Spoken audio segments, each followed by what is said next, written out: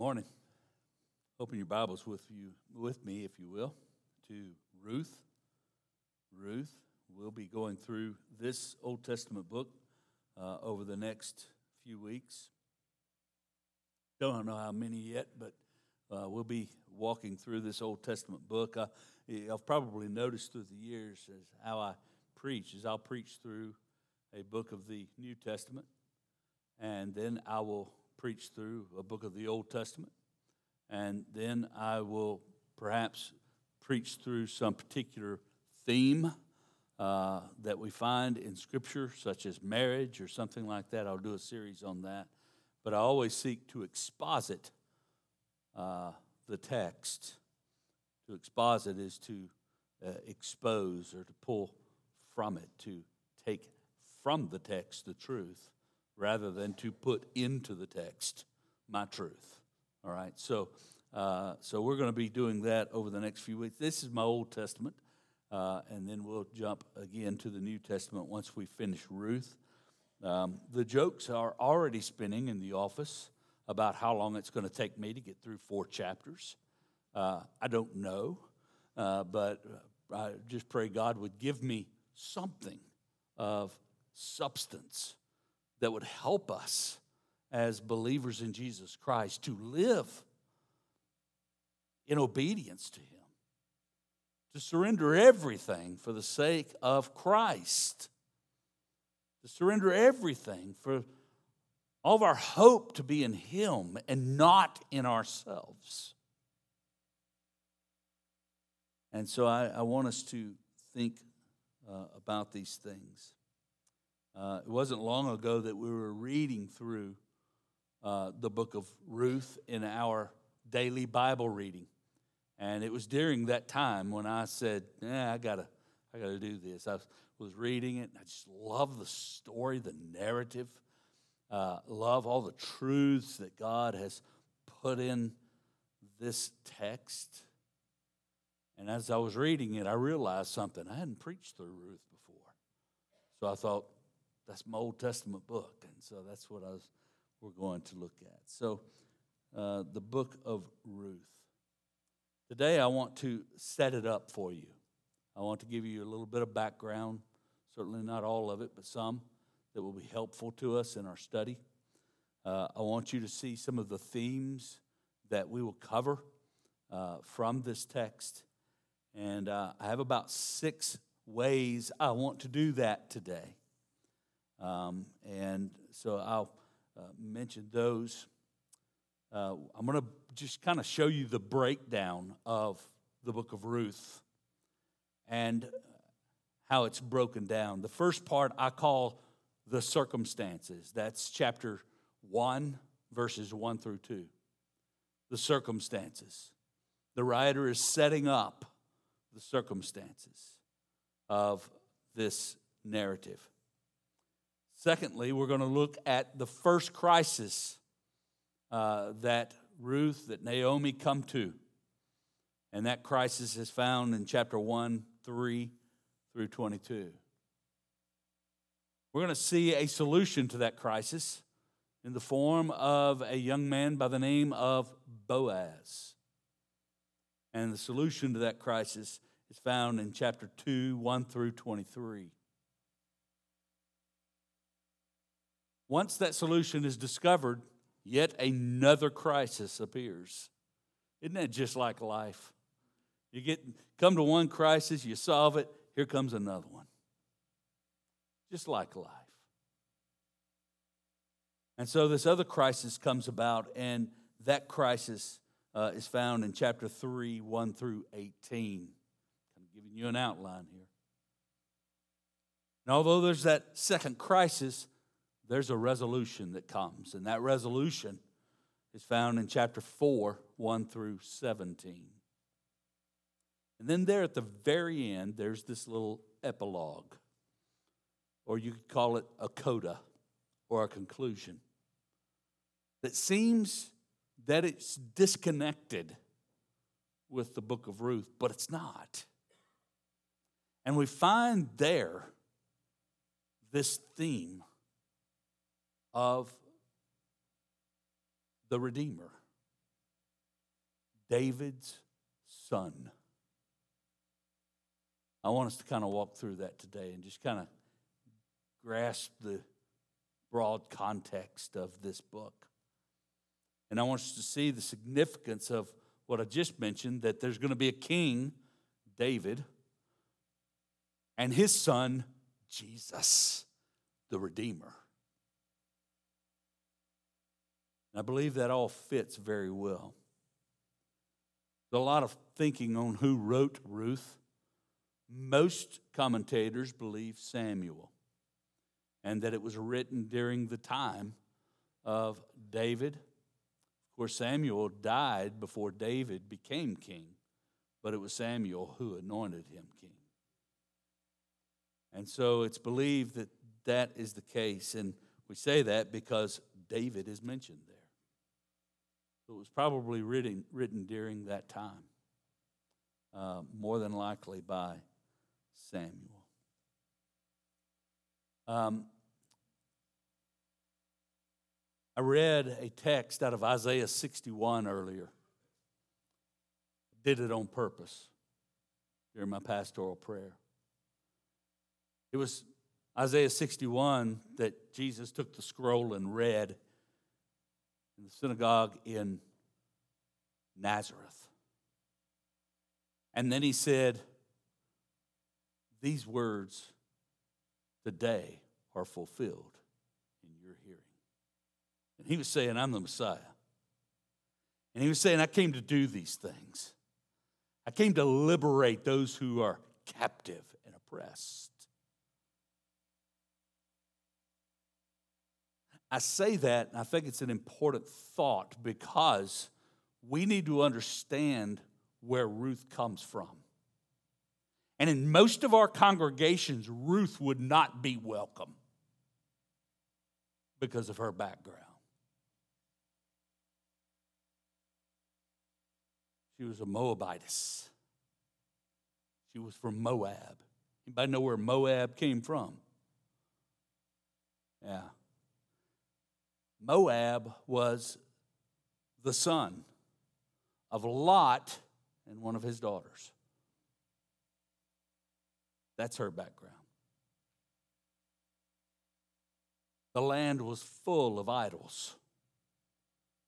And this is where Elimelech chose to lead his family when a famine came upon the land, particularly the land where Bethlehem was, Judah. And so we see that there was a famine that took place in the land. And a man of Bethlehem in Judah, reading from Ruth now, went to sojourn in the country of Moab, he and his wife and his 2 sons. I want us to see the circumstances that are behind this book. We see that it's in the day of the Judges. The book in front of Ruth, Judges, all right? Probably why it has its placement in the Old Testament canon. But this was during the days of the Judges. It wasn't after the days of the Judges. After the days of the Judges was the days of the king, all right? But here it's the day of the Judges. And interesting, the last sentence of Judges, it's right there. In those days, there was no king in Israel. Everyone did what was right in his own eyes. There was no king in Israel. That's what it was like in the days of the Judges. They would repent, and then they would rebel, and then they'd repent, and then they would rebel. There would be a crisis, and then there would be a solution. That's what was happening in the times of the Judges. There was no king but Elimelech. Y'all know what his name means? God is king. Many people speculate that Elimelech sinned when he carried his family over to Moab. But he was trying to take care of his family. I don't know whether he sinned or whether he didn't, but I know that he was trying to feed his family. And so he went to Moab. And that land, according to Judges chapter 10, was full of foreign gods and foreign idols. And I'm sure there was some influence there. But the circumstances were that there was a famine. Rewind back to chapter 19 of Judges. And something we find there is an interesting narrative that's given of a Levite who is going through this area, and he passes through a place called Gibeah, I believe was the name of it. My pages are stuck together. I guess I hadn't read Judges enough. But he's going through this area, it's Gibeah, and nobody will take him in. None of his kinsmen will take him in. None of the people of Israel will take him in. And finally, a sojourner takes him in, actually, which is interesting because Ruth is a sojourner. Well, his concubine ends up being mauled, raped, and killed. The Levite loads her up, takes her home, cuts her into 12 pieces, and sends her out to the 12 tribes of Israel. And they say, man, nothing like this has ever happened. And all Israel rises up against Benjamin, which was the tribe that had allowed this atrocity to take place. And they went in, and the people of Israel swore, we're going to give no wives, none of our daughters as wives to the Benjaminites. And they went in, and they pummeled them, and they didn't have anything. And then they felt bad about that and said, we made a vow that we wouldn't give any of our wives. But there were some people that didn't show up from Jabesh, Gilead, when we offered these sacrifices. So we're going to invade them, and we're going to take from them all those who could be wives to the Benjaminites. There were 400 virgins. And Benjamin said, that's not enough. So they said, we have another solution for you then. There's going to be a feast to the Lord at Shiloh. And right there, we want you to lay in ambush, lay in wait in the vineyards. And if the women come out and dance, you take them. So they encouraged human trafficking. And if their fathers come and complain to us, we'll smooth it over for you. In the day of the judges, they did nothing right. Okay? They didn't do anything right. They came up with their own way of justifying things.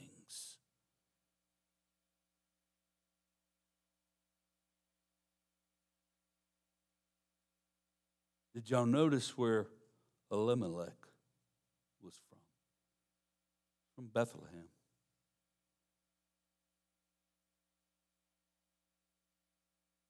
I want you to know that we see this family fleeing a famine. And we see two sons that go there. And they're not married at the time. Could it be that there were no wives as well? So the atrocities of Benjamin and the potential of a lost tribe brought these circumstances about, perhaps. And a famine drove this family to Moab, this place of foreign gods. And that's where we are. First two verses set that scene. Set the scene of the judges doing whatever they wanted. The day of the judges.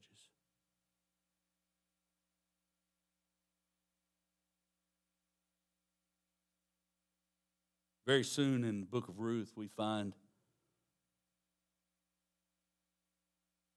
that a crisis occurs. Listen to what it says. The name of the man was Elimelech, and the name of his wife Naomi, and the names of his two sons were Mahlon and Chilion. They were Ephrathites from Bethlehem in Judah.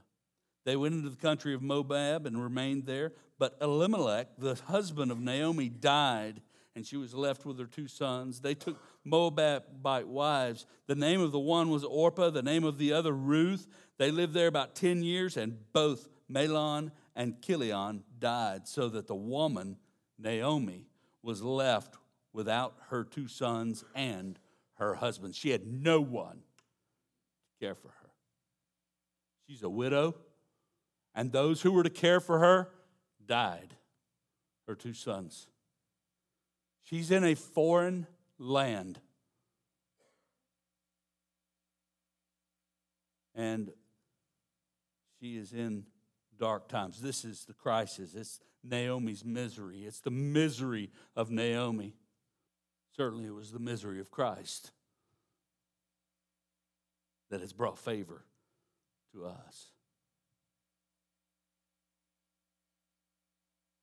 So Naomi's misery, and what I want you to see, the theme of that misery is this: the sovereignty of God in the darkest of times. The sovereignty of God in the darkest of times. Where do you think that famine came from?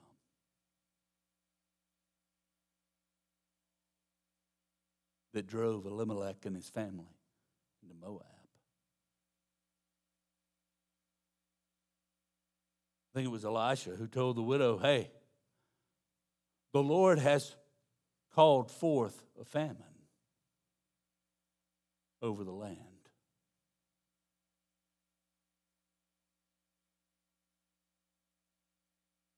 Even Naomi points to this when she's talking to Ruth, and Ruth is saying, I don't want to go. And Orpah is saying, I don't want to go. In verse 13, she says, no, my daughters, for it is exceedingly bitter to me for your sake that the hand of the Lord has gone out against me. We'll look, by the way, once we get there next week, about her theology in all this. Is she right? She says it again in verse 20, where the people came and said, is this Naomi? You're back. They'd been gone for over 10 years.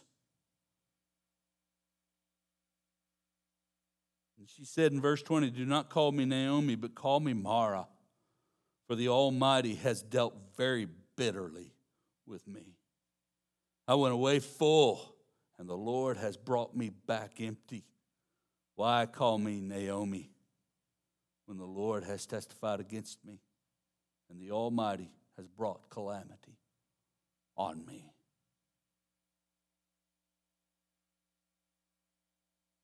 There's a crisis going on. She's returned to her place. But to what? There is nothing for her.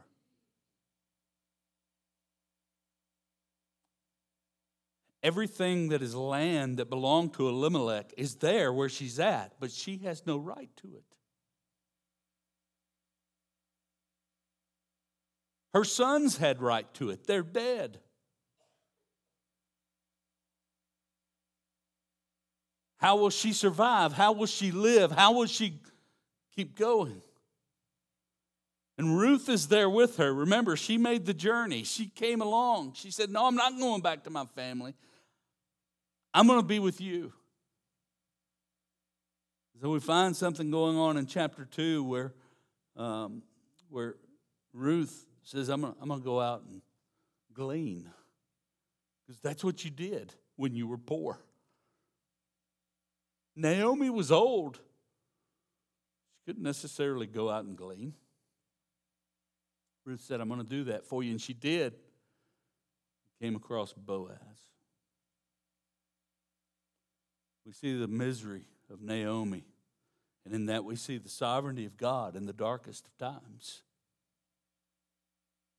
I mean, a famine had come, the death of her husband, the death of her sons, and a future of gleaning, and the weight of poverty awaited her. But then we see a solution in chapter 2, verses 1 through 23. We see the solution in this. There is a Redeemer. And Ruth, when she went out to the field, she was gleaning, and she asked permission to glean in this field. And Boaz came back, and he said, "Who's this woman?" And they said, told who it was. It was Ruth. She was Moab. She was with Naomi, and he had heard of her and heard of all that she had done for her mother-in-law and how she had loved her.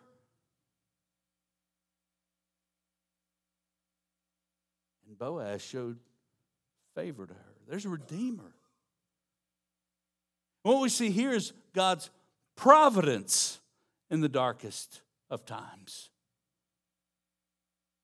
God's sovereignty, in that he does at times call forth famines and allow the suffering of some to lead to the favor of others. But here, there's a Redeemer. I mean, she goes out, and Boaz, when he comes back in, he shows favor to her. In verse 8 of chapter 2, Boaz said to Ruth, "Now listen, my daughter, do not go to glean in another field or leave this one, but keep close to my young women.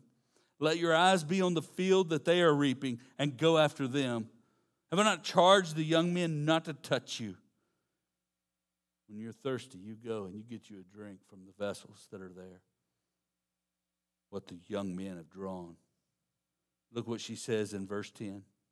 She fell on her face, bowing to the ground, and said to him, "Why have I found favor in your eyes that you should take notice of me, since I am a foreigner? Why are you welcoming me? I don't belong here. I don't look like you.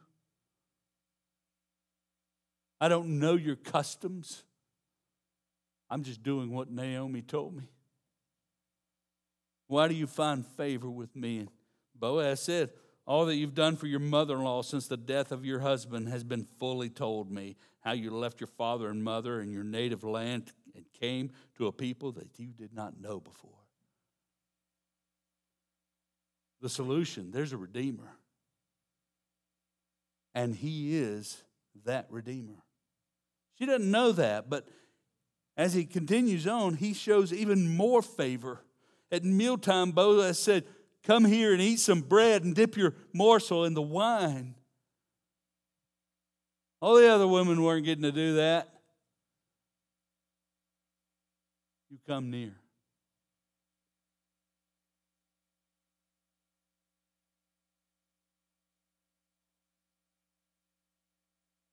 He was showing love to her.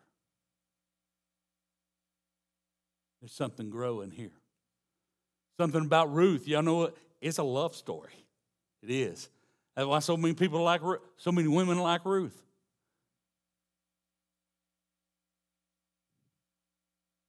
It's a beautiful story of redemption and love.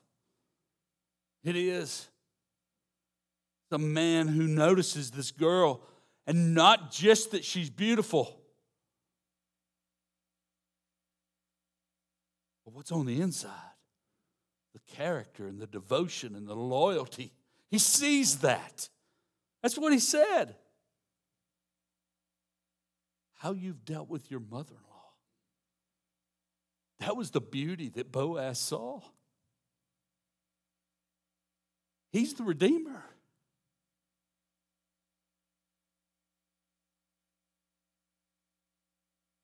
So he gave instruction. He said, let her glean, not just from the sides, but let her get on inside the garden, okay? Let her glean even among the sheaves. And don't reproach her. You let her take whatever she wants, is what Boaz is saying. It's super. She takes that and she goes back to Naomi, and Naomi says, "How'd you do? Look at all this." She's brought in now. She's got some stuff. Naomi said, "Man, this guy, he showed me favor. His name's Boaz." Naomi. He's a redeemer. He's the one who can redeem me.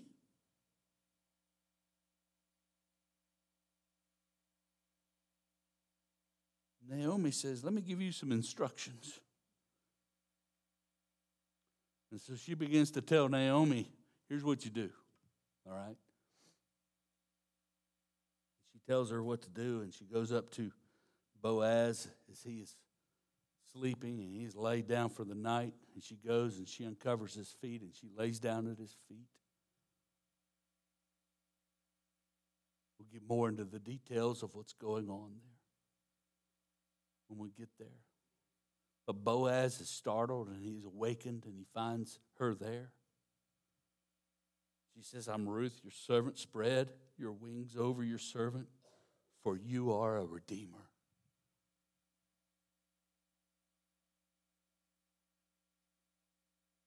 Boaz could have taken full advantage of this, as many men in our day would have done. You know what he did? Look, I am a redeemer. You lay here till morning. I'm not going to take advantage of you. You lay here till morning. Because there's a redeemer who is closer than I am. And if he will not redeem you, I will.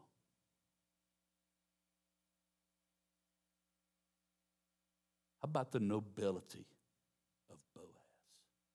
Right there.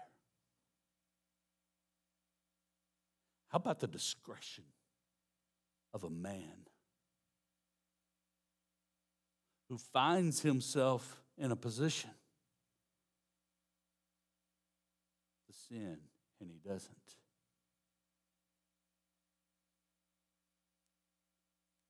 How about the woman who's yielding herself to this Redeemer? I'm yours.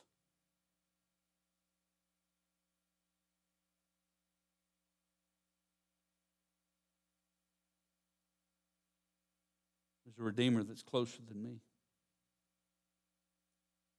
And if he'll redeem you, then he can redeem you. But if he will not, I will. We'll be looking at the theme of biblical manhood and womanhood there. The nobility and the love and the affection that Boaz shows, the favor that he shows. Y'all know I'm a complementarian. That means I believe that God has established that a man is to be, a husband is to be the leader of his home, and he's to care for his wife, and she's a complement to him in every way. Very broad understanding of that.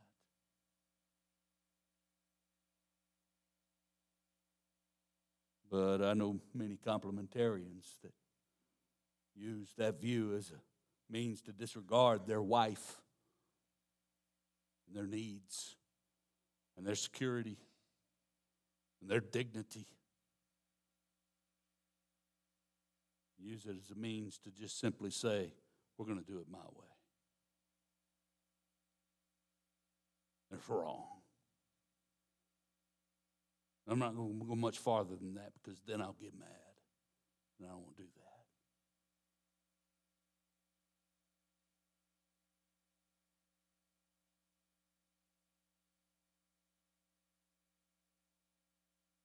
Naomi lays out the instruction. Boaz demonstrates tender, honoring, disciplined love to this woman. Kind of love and honor and discipline that every woman would say, yes, that's a man.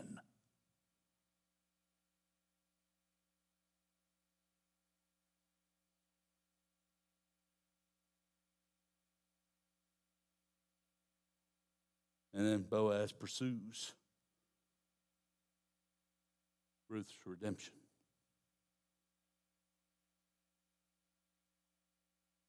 He goes to the gate, calls aside that other redeemer and said, hey, I want you to know this field is available for redemption. It belonged to Elimelech. and he has died, and his sons have died. And I'm a redeemer, but you're a closer redeemer. Do you want it? And he said, yeah. I said, okay, well, what comes with that is Naomi and the Moabite Ruth. And you're going to have to continue the line of Elimelech through Ruth, his daughter-in-law.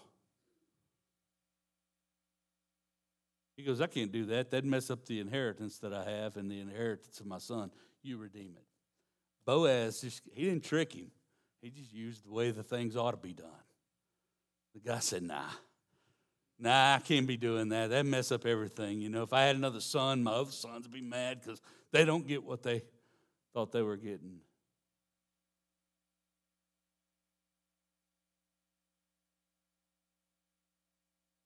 And there in we have that resolution happen in chapters 4 through 17. Boaz secures Naomi's life.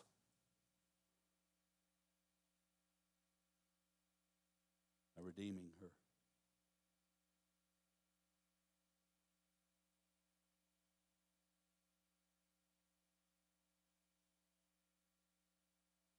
Verse 9 of chapter 4, Boaz said to the elders of all the people, you are witnesses this day that I have bought from the hand of Naomi all that belonged to Elimelech and all that belonged to Chilion and to Mahlon.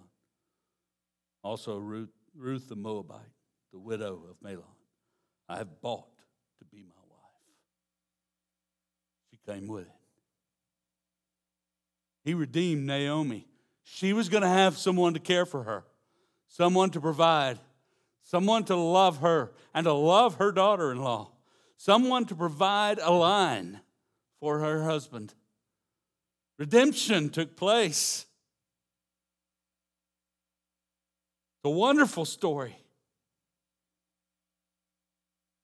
that this woman of pagan background, this woman who came from incest, is her line.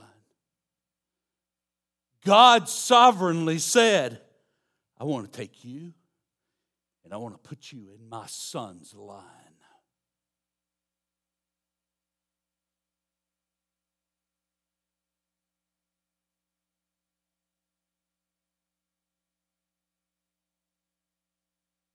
Doesn't that mess things up? No, it doesn't mess things up. It shows us what God is like. The love and compassion that he has. How he redeems all kinds of people. Isn't that great? Isn't it wonderful that he redeems all kinds of people? Not just the one who fit a particular mold, but all kinds of people.